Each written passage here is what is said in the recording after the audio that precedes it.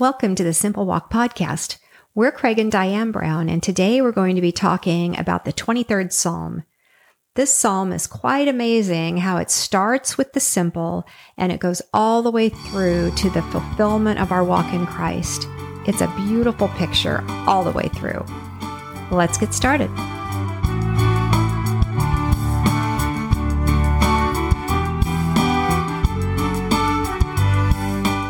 So we're going to talk about Psalm 23. Yes. I'm just going to go through the whole thing. I can remember my experience when I was younger with this particular psalm was that I would hear it if I went to a funeral. And it is very comforting. It is comforting. It's been very meaningful for so many people for so many years. So do you want to let's take it verse by verse. Okay. Verse 1, the Lord is my shepherd, I shall not want. Right. And so Jesus is our shepherd. He's the great shepherd the Bible talks about. And, you know, if you wanted to see a couple verses, you can look up Hebrews 13:20. That's just an awesome verse. But it talks about Christ as being our shepherd. He's now seated at the right hand of the Father in heaven, and he is our shepherd. He gives us food. His eternal food is awesome. And so I shall not want. If we rest in him, that's what this is all, you'll see this is all about that. Just letting the Lord be Lord, letting him be our God. And so he is our Savior if we just rest in him. So verse 2. He makes me to lie down in green pastures. He leads me beside the still waters. You know, I love that. He makes me to lie down in green pastures. I love the picture of that. I know, huh? I don't know if you've ever done that, if you've ever gone out into a meadow or a pasture and just lay down and look up at the sky, at the clouds. It's very kind of a cool picture. It really is, yeah. Except for occasional bugs that crawl on you. Well, but yeah, other than when that, I was young, I didn't think about the bugs. And neither did I. Not so much. Yeah, put a blanket down. Yeah, exactly. But it is a beautiful picture of just being in the green pastures. He maketh me to lie down in green pastures. There's the thing. I love the word makes me lie down in green pastures. Because, you know, the Lord, if we surrender, which is our life before him is a life of surrender. And so we have to be willing to allow him to lead us.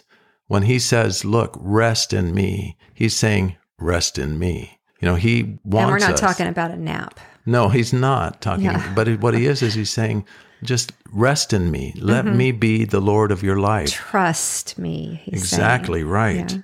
So he makes me to lie down in green pastures. Green is symbolic of life, right? Because it's just growing. It's alive. It's there. And so we see that he is the shepherd. He makes me to lie down in green pastures. And it's in reference also to food, because it is about the living word of God that we are to eat. Because the sheep are eating the grass. Exactly right. So it's a beautiful picture. He leads me beside the still waters. So that's also really cool. If you can imagine in your mind, you know, just laying on the grass and you hear the still waters flowing by you. Mm-hmm. It's amazing. There's a verse in Isaiah 30:15. It says, in returning and rest you shall be saved, and in quietness and confidence shall be your strength. There's something about just returning, just being in the Lord. It's talking about just being in the Lord. Return to him. Be in him right now. Rest in him. And in quietness and confidence shall be your strength. Your confidence is not in you. It's not in any circumstances. It's not in anything else, but it's in him. If you can find that place of peace inside of him, then what you can do is you can rest in him and in fellowship with him in the fact that he is your God. He is your king. He's your glory. And that confidence will allow his presence to manifest itself in your life, through your world. If you live in that place of peace with him, even in the midst of all that you're going through in life, rest in the Lord and you will find that place of peace. Well, and later on in the psalm, it talks about that very thing. It does. Yeah. So he restores my soul. He leads me in the paths of righteousness for his name's sake. Exactly. He restores my soul. You know, as we as we feast upon his word, you know, being transformed, the Bible talks about by the renewing of your mind, that you may prove what is that good and acceptable and perfect will of God. It has to do with this living a life that is just consumed with thinking about the love of Christ and letting his light shine through you. You know, Jesus lived here on this planet, and he lived from the time he was born till the time he died, and then he rose from the grave because he lived sinless. and he laid down his life for us. He paid a price so that because he conquered death, he rose from the grave. He's seated at the Father right now. And so that made it a possibility for us to have connection to the Father also through him. He became a life-giving spirit. So now you accept him into your heart through that door that he made available to us through his death and resurrection, conquering death. He made a way for us to have a connection to God Almighty. And so because of that, he restores our soul. He feeds us with his living water. And he leads me in the paths of righteousness. And he will lead you in the paths of righteousness. His word, his truth will become alive inside of you and through you for his name's sake. You know, his name is on that. I'm telling you, the name of Jesus is amazing. A name is a representative of who you are. Well, the name of Jesus is the King of glory on this planet. All things were made by him, and without him was not anything made that was made. In John 1:1 it says, and in 1:1 and 2. So if we allow this miraculous person, Jesus Christ, the King of glory, he's our King because of all that he's done for us. And so he will lead us in the paths of righteousness for his name's sake. And then verse 4. Yea, though I walk through the valley of the shadow of death, I will fear no evil, for you are with me. Your rod and your staff, they comfort me. You know, a lot of times, especially in this day and age, it seems that it's kind of...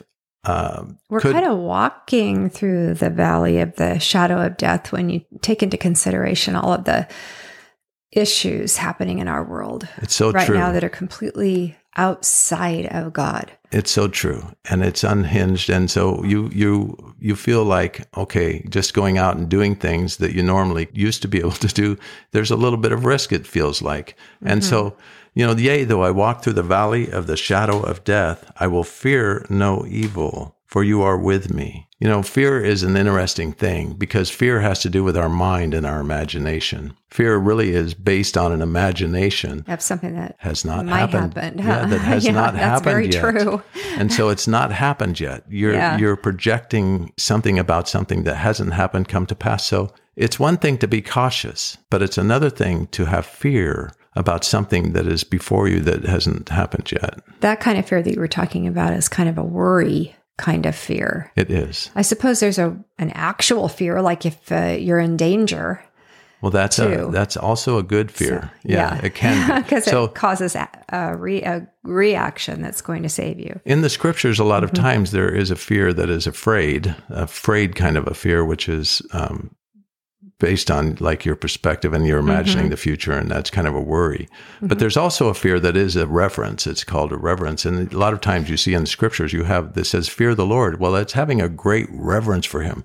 Fear him also because your soul could, if you don't line up with him and his truth. Yeah. Yes. So, but you should have a great reverence for God and an awe. You'd be awestruck because of his magnificence. That is a great fear to have because it's actually a necessary thing that we need to have inside of our life. So that type of a fear is perfect. Could you read that? Let me see. Where are we? Yea, though I walk through the valley of the shadow of death, I will fear no evil, for you are with me. Your rod and your staff, they comfort me. You know, he is with us in all things. So your rod and your staff, they comfort me. And your rod is in reference to instruction. The Bible says that the word of God is useful for correction, for instruction in righteousness, that the man of God may be complete, thoroughly equipped, prepared for every good work.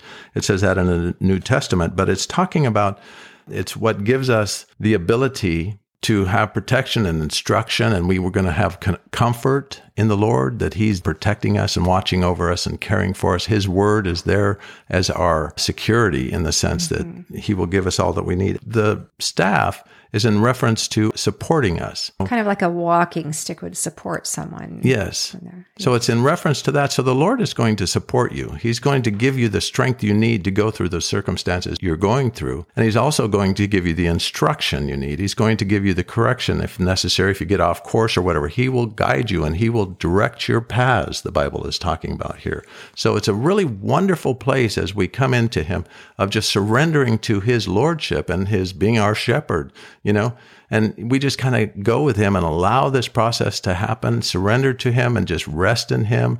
Oh, there's such a beautiful picture that he has for us here. they comfort me. The Bible says in verse 4, that's your rod and your staff, they comfort me. There's great comfort in that. Isn't that kind of like there's a lot of comfort even within boundaries? Mm-hmm.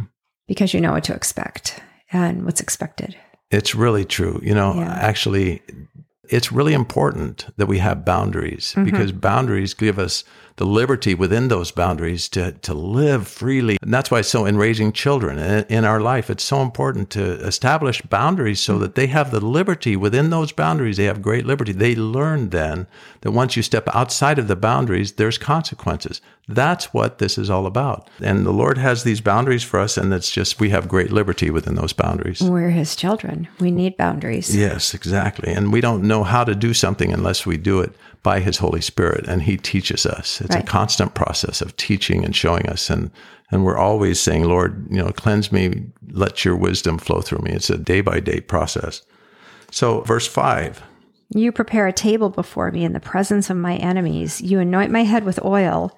My cup runs over. When David wrote this, he was very aware of the sacrificial lamb when the children of Israel came out of Egypt, the last time, and they put the blood over the doorpost. And that's where the beginning of the table was set up there. They had the Passover table. They had a Passover feast. So he prepared a table for them in the presence of their enemies. The death angel was coming over their house, and he passed over because of the blood that was over the doorpost. So Jesus became the sacrificial lamb, and he was put over our lives so that the death angel has no power over us. But Jesus, they have given us a table in the presence of our enemies. The table is the communion table, in a sense, the sacrifice of Jesus Christ, His body, His shed blood.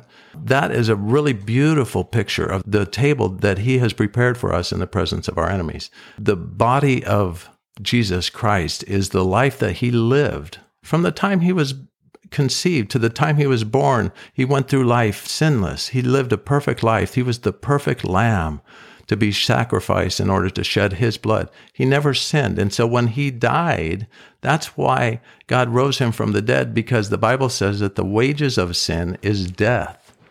But the gift of God is eternal life through Jesus Christ our Lord. The reason why is Jesus never died. So when it says the wages of sin, that means the result of sin is death. Jesus didn't sin, so He did not deserve to die. And so when He allowed Himself to be put on the cross, and when He died, He paid a price for us, but no other human being could ever pay the price for our sins. It was through Jesus Christ, because He was a perfect Lamb of God, and He laid down His life. And so through that, now when we take communion, we are in fellowship with that perfectness that He lived. And so now all we have to do is we live our life in Him. So when you're taking communion, you're saying, Lord, please live through me like You lived. Let me live a life that is in You, where I keep my eyes on You. I won't stray from one side to the other. I'm going to walk my life set apart for Your glory. And the blood that He shed, that is the blood that caused the enemy.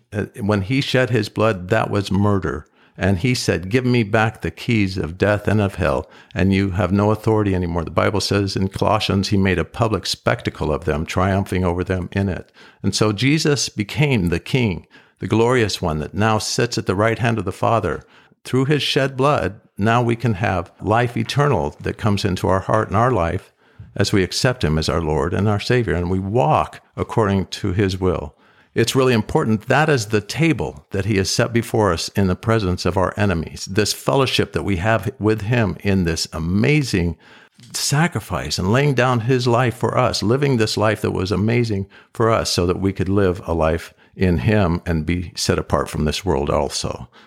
We also have, you anoint my head with oil, my cup runneth over. This is through this process of Jesus pours out. The Bible says He became a life-giving Spirit now. When He's up in heaven, He is there giving His Holy Spirit to us. Whoever calls upon the name of the Lord shall be saved. So He's pouring out the anointing oil of His Holy Spirit upon our lives to give us the strength and power to walk in the power of His will. It says in Ephesians, and I love this verse, it says, therefore, brethren and sister, be strong in the Lord and in the power of His might. Let the Holy Spirit just permeate your being, and might your life just be full of His glory. Your cup runneth over. As you get into the Word, you chew on it, and you just are consumed with the joy and the peace and the strength of the Lord in your life. And then finally, verse 6, surely goodness and mercy shall follow me all the days of my life, and I will dwell in the house of the Lord forever. Surely goodness and mercy shall follow me. You know, it's just true. It's just the way that this is. When God is in you and around you and for you, and you're living a life set apart unto Him, you know, things are just opening up in your behalf, but it's for His glory because you're shining a light for Him. Your reflection is Him. His name is on you. And so all that this has been talking about is so that we can live a life that is full of His glory. It says, surely goodness and mercy shall follow me all the days of my life, and I will dwell in the house of the Lord forever. You know, that word house, the abode of God, it's just, that's where God, in the ultimate final stage of all things, we are going to be living in the abode of God, the house of God. It talks about in Revelation chapter 22, if you want to read about it. But Jesus and God become the house that we live in. And it's just amazing. It's an amazing chapter. A lot of people don't realize, but it's just incredible what God has in store for us because, you know, we are all, if you think about this, we are all going to be friends for eternity. That is forever and ever. We are going to know and love and care about one another. And that's what we should be doing here on earth. We should be loving each other, caring about each other, and not concerned with anything other than the love of Christ flowing through us to one another. We love you so much. We thank God for you, and we pray for you always. And thank you for being here with us. And we'll see you on the next episode.